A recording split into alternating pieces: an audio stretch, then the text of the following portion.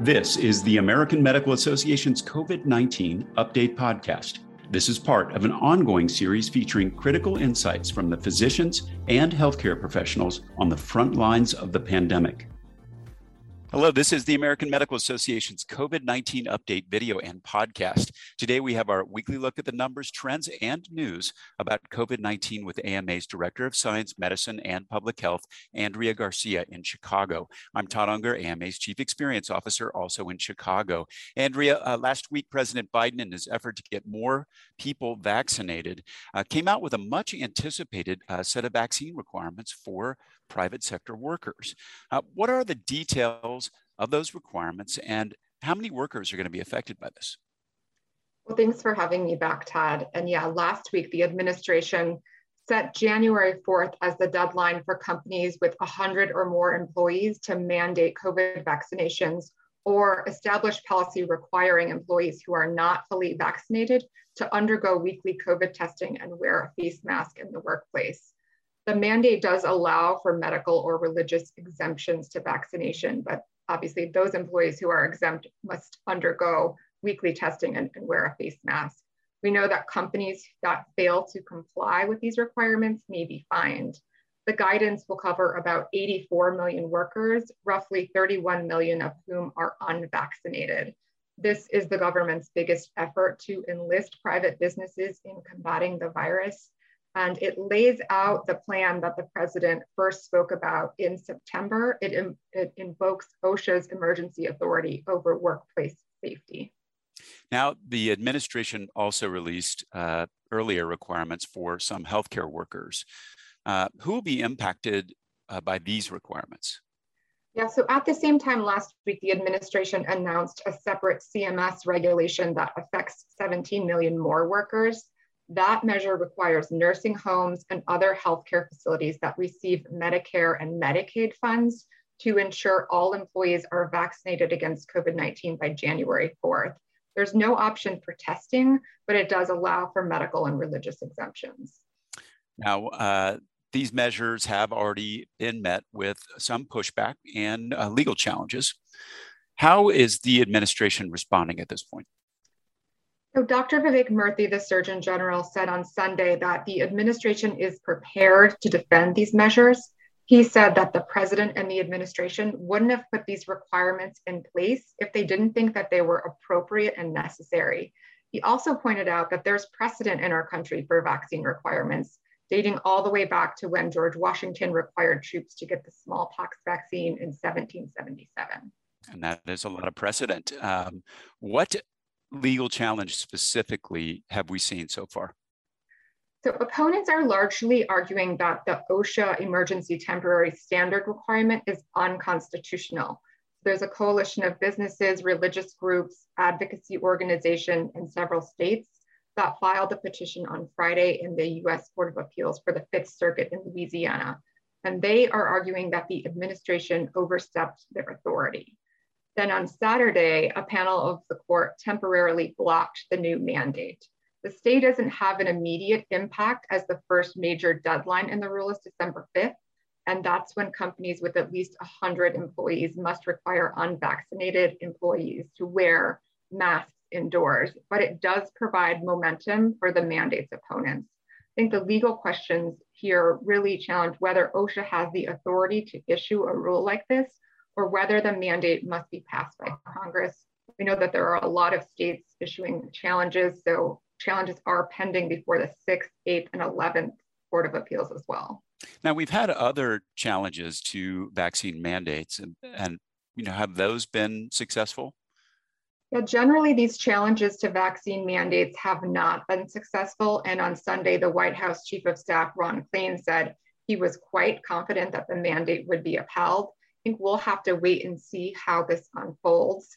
I think the thing that we do know is mandates tend to help motivate people who are maybe wavering to go and get the shot. Curated from more than 3,000 major newspapers, magazines, and journals, the AMA Morning Rounds newsletter delivers the top stories in healthcare right to your inbox, Monday through Friday.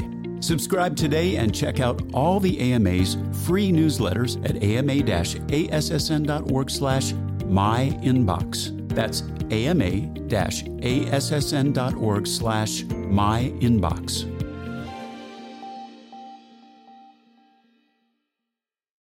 And just to note, we're going to get into much more detail about the thinking behind these new requirements when we talk to Dr. Bashara Shukar, the vaccinations coordinator on the White House COVID-19 response team. That'll be next week. Turning to our overall vaccination numbers, where do we stand this week? According to the CDC, this week, a total of 223.9 million Americans have received one dose. That's about 67.5% of the total population. And of those, 194 million are fully vaccinated, so 58.4% of the population. So far, the CDC is estimating that 24.8 million people have received a booster dose. That's a jump from the 19 million or so we talked about last week. With booster shots and pediatric doses increasing demand, we're administering more vaccines per day than at any point since June. Wow. A big part of that has been the vaccination of the 5 to 11-year-old age group. We've seen additional efforts to get kids vaccinated. Yeah, earlier this week, we saw the First Lady and the Surgeon General travel to Virginia to promote the vaccination of children against COVID-19. They visited an elementary school that made history in 1954 when its students were the first to receive the polio vaccine as part of a nationwide clinical trial. This was the kickoff to a nationwide push to persuade parents and guardians to vaccinate children ages 5 to 11. And the administration is also enlisting schools in this effort. How are they doing that? What does that look like? Yeah, the Department of Education and the Department of Health and Human Services sent a joint letter to school officials at the beginning of the week. They're really urging them to host COVID-19 vaccine clinics at their schools, to distribute information about COVID-19 vaccines to families with children who are in this age group, and to have conversations with their school communities about COVID-19 vaccines. They're also providing schools with information on how to host clinics, how to conduct outreach, and how to partner with COVID vaccine providers. And public health experts really view vaccinating children as a critical step towards bringing the pandemic under control. So we'll likely see more to come. And that's so important because, we have crossed another bit of a milestone here, a very sad one in terms of cases and hospitalizations and deaths, of course. Can you take us through the numbers? Yeah, we reached a devastating new milestone last week. More than 750,000 people in the US have now died from COVID-19. That includes about 50,000 announced since the start of October. That said, we know case levels are remaining stable in recent days. There are around 70,000 new infections reported daily, and we're still seeing hospitalizations and death continue to decline. We know that we're seeing continued improvement across the South and the Northeast, but that's mostly being canceled out by parts of the West. Some hard-hit Western states, including Alaska and Montana, are starting to see some improvement in their numbers, but infection levels continue to climb steady in other states like California, Colorado, and New Mexico. Now, I know my family's making their Thanksgiving and holiday plans for the rest of the year. The U.S. has now lifted some travel restrictions that will likely allow more families to get together. How's that going to affect holiday travel? Yeah, as of this past Monday, November 8th, travelers who can provide full proof of vaccination against COVID are now able to enter the US.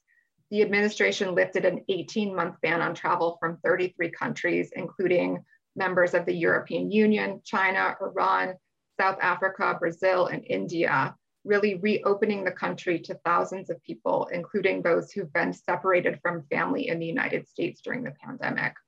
This is likely to increase travel around the holidays and to help the travel industry rebound. According to the US Travel Association, the travel industry suffered a $500 billion loss in travel expenditures in 2020.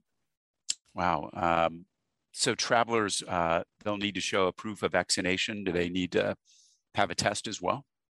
Yeah, so foreign travelers will need to show proof of vaccination before boarding a flight and a negative COVID test within 3 days of coming to the United States.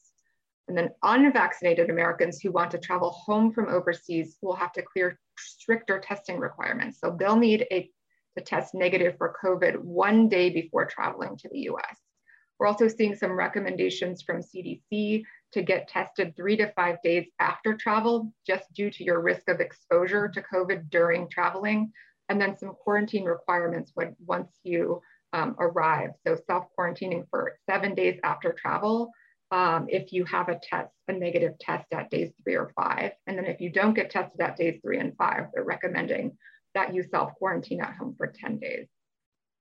And finally, any last messages from the AMA note this week?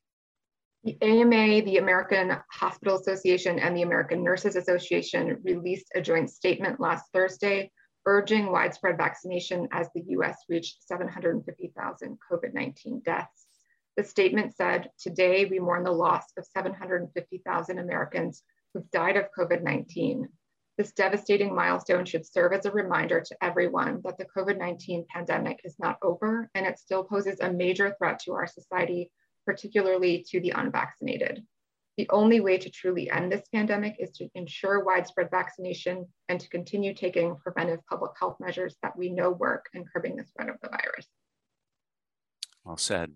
Andrea, thanks so much for being with us here today and sharing the details. That's it for today's COVID-19 video and podcast. We'll be back soon with another episode. In the meantime, for more resources on COVID-19, visit ama-assn.org/COVID-19. Thanks for joining us. Please take care.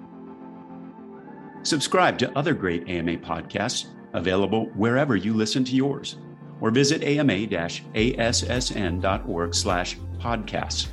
Thank you for listening.